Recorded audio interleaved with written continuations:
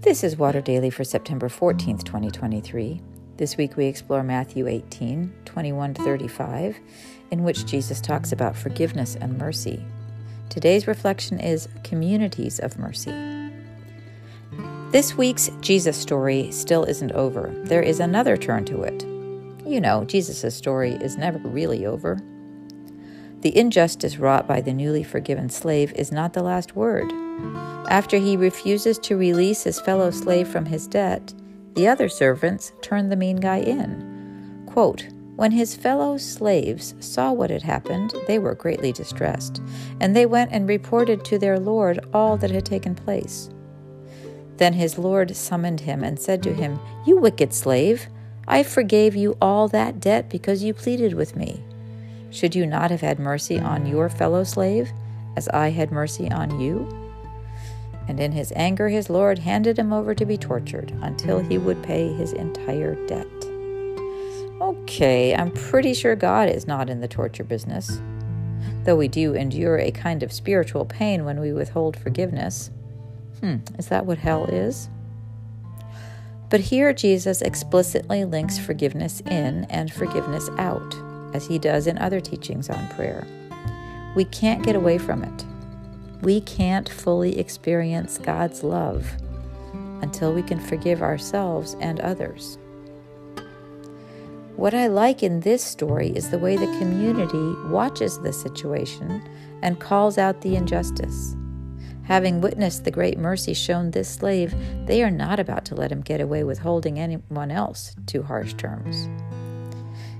Injustice can be perpetrated and perpetuated in communities, and misdeeds swept under the carpet. But in healthy communities, a light is always on, and members are accountable to each other. When someone acts in a destructive or prideful way, a healthy community has people of integrity who can remind her of the mercy she has received and invite her to align her values with those of the group. In Christian communities, that means the values Jesus taught and lived.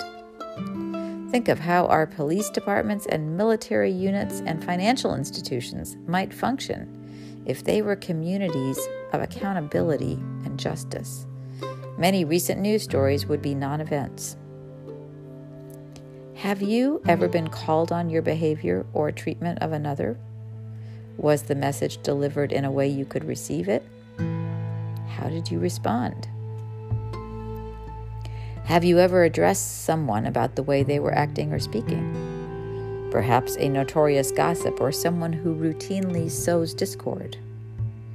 Those are hard conversations to have, but when we put the health of the community and of each person in it, including the one who's being destructive, above our social discomfort, we can move forward, and we can pray it through beforehand and during.